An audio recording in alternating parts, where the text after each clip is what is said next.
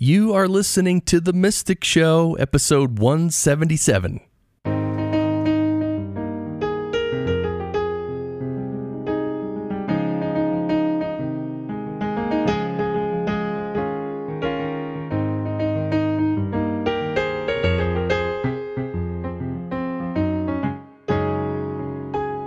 Time to turn on your third ear.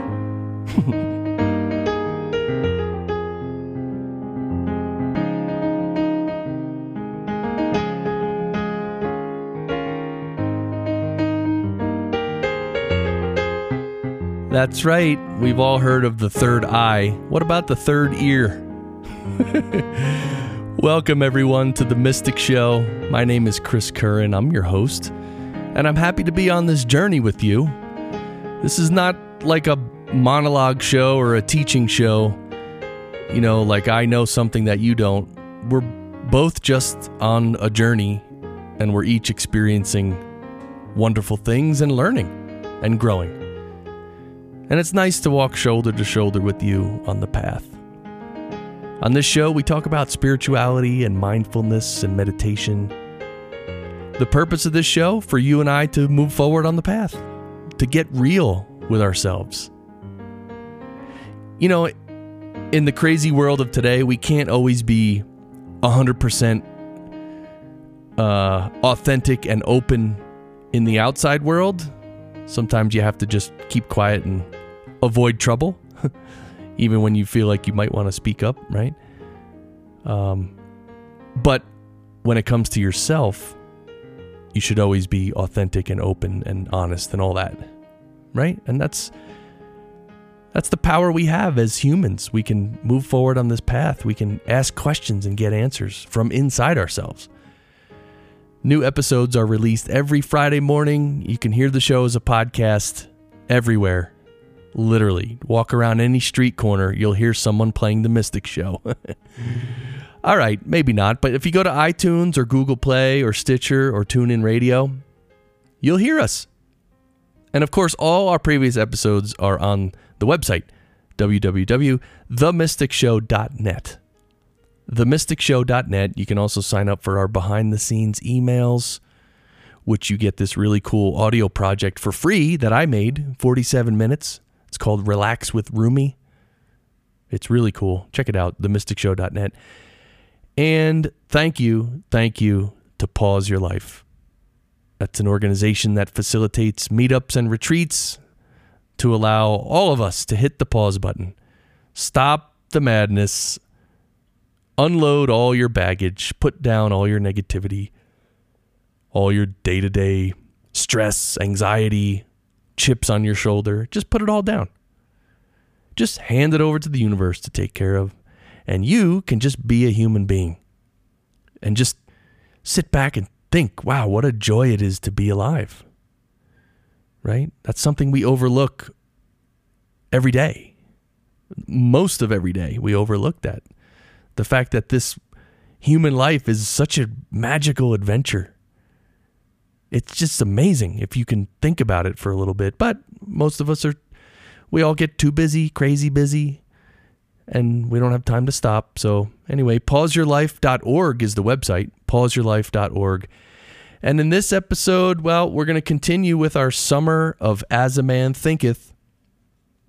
This is the powerful, tiny book written by James Allen and published in 1903 or 1902. I just saw something that said 1902, but I thought forever that it was published in 1903.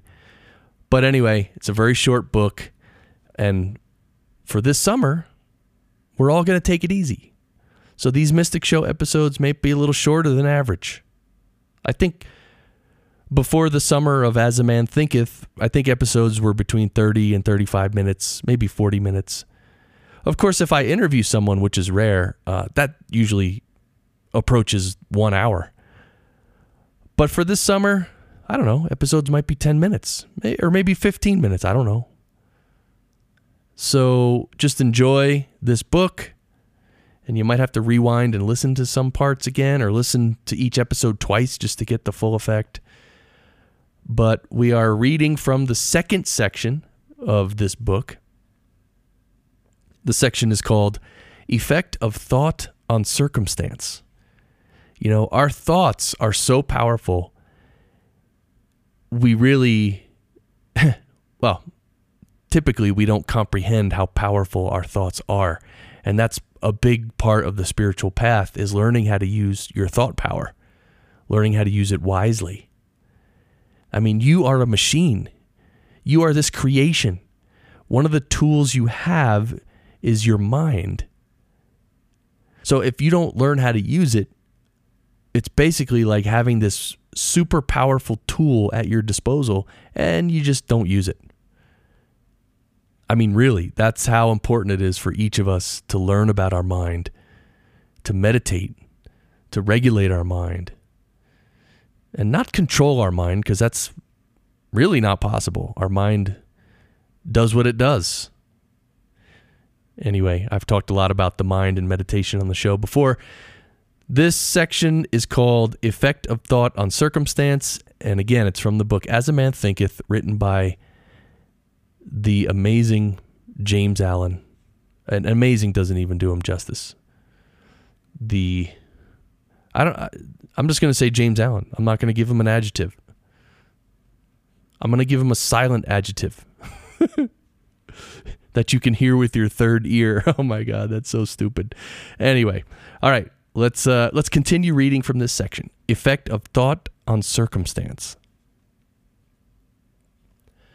Men do not attract that which they want, but that which they are. Their whims, fancies, and ambitions are thwarted at every step, but their inmost thoughts and desires are fed with their own food, be it foul or clean. The divinity that shapes our ends is in ourselves. It is our very self. Man is monocled only by himself. Thought and action are the jailers of fate. They imprison, being base. They are also the angels of freedom. They liberate, being noble. Not what he wishes and prays for does a man get, but what he justly earns. His wishes and prayers are only gratified and answered when they harmonize with his thoughts and actions. In the light of this truth, what then is the meaning of fighting against circumstances? It means that a man is continually revolting against an effect without, while all the time he is nourishing and preserving its cause in his heart. That cause may take the form of a conscious vice or an unconscious weakness. But whatever it is, it stubbornly retards the efforts of its possessor, and thus calls aloud for remedy. Men are anxious to improve their circumstances, but are unwilling to improve themselves. They therefore remain bound. The man who does not shrink from self-crucifixion can never fail to accomplish the object upon which his heart is set. This is as true of earthly as of heavenly things. Even the man whose sole object is to acquire wealth must be prepared to make great personal sacrifices before he can accomplish his object. And how much more so he who would realize a strong and well-poised life.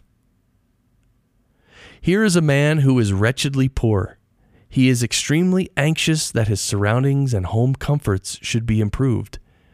Yet all the time he shirks his work and considers he is justified in trying to deceive his employer on the grounds of the insufficiency of his wages. Such a man does not understand the simplest rudiments of those principles which are the basis of true prosperity, and is not only totally unfitted to rise out of his wretchedness, but is actually attracting to himself a still deeper wretchedness by dwelling in and acting out indolent, deceptive, and unmanly thoughts. Here is a rich man who is the victim of a painful and persistent disease as the result of gluttony. He is willing to give large sums of money to get rid of it, but he will not sacrifice his gluttonous desires. He wants to gratify his taste for rich and unnatural viands and have his health as well. Such a man is totally unfit to have health because he has not yet learned the first principles of a healthy life. Here is an employer of labor who adopts crooked measures to avoid paying the regulation wage, and in the hope of making larger profits, reduces the wages of his workpeople.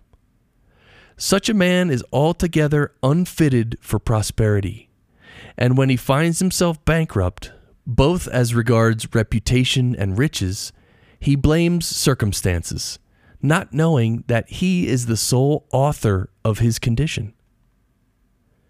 I have introduced these three cases merely as illustrative of the truth that man is the causer, though nearly always unconsciously, of his circumstances, and that, whilst aiming at a good end, he is continually frustrating its accomplishment by encouraging thoughts and desires which cannot possibly harmonize with that end. Such cases could be multiplied and varied almost indefinitely.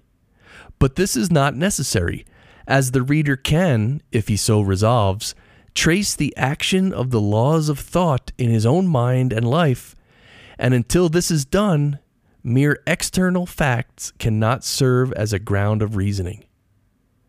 Circumstances, however, are so complicated, thought is so deeply rooted, and the conditions of happiness vary so vastly with individuals, that a man's entire soul condition, although it may be known to himself, cannot be judged by another from the external aspect of his life alone. A man may be honest in certain directions, yet suffer privations. A man may be dishonest in certain directions, yet acquire wealth. But the conclusion usually formed that the one man fails because of his particular honesty, and that the other man prospers because of his particular dishonesty, is the result of a superficial judgment, which assumes that the dishonest man is almost totally corrupt, and the honest man almost entirely virtuous. In the light of a deeper knowledge and wider experience, such judgment is found to be erroneous. The dishonest man may have some admirable virtues which the other does not possess, and the honest man obnoxious vices which are absent in the other. The honest man reaps the good results of his honest thoughts and acts. He also brings upon himself the sufferings which his vices produce. The dishonest man likewise garners his own suffering and happiness. It is pleasing to human vanity to believe that one suffers because of one's virtue. But not until a man has extirpated every sickly, bitter, and impure thought from his mind, and washed every sinful stain from his soul, can he be in a position to know and declare that his sufferings are the result of his good, and not of his bad qualities.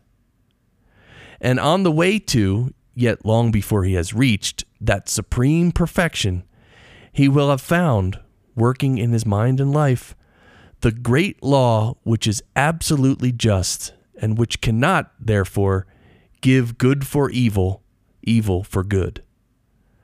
Possessed of such knowledge, he will then know, looking back upon his past ignorance and blindness, that his life is, and always was, justly ordered, and that all his past experiences, good and bad, were the equitable outworking of his evolving, yet unevolved self. And on that note, we can all rewind and listen to that again. Wow. Such wisdom, so simply written, so powerful for us to hear and think about and apply to yourself. So one thing you can do is write in your journal. I know you're having some thoughts when you hear these writings of James Allen, so maybe you can work out your thoughts in your journal. Journaling is a powerful thing, but sometimes we don't feel like doing it, but which is okay. Don't force yourself, but it's always good. So have a great week. Well, have a great day and a great week. And until next time, as always, keep shining.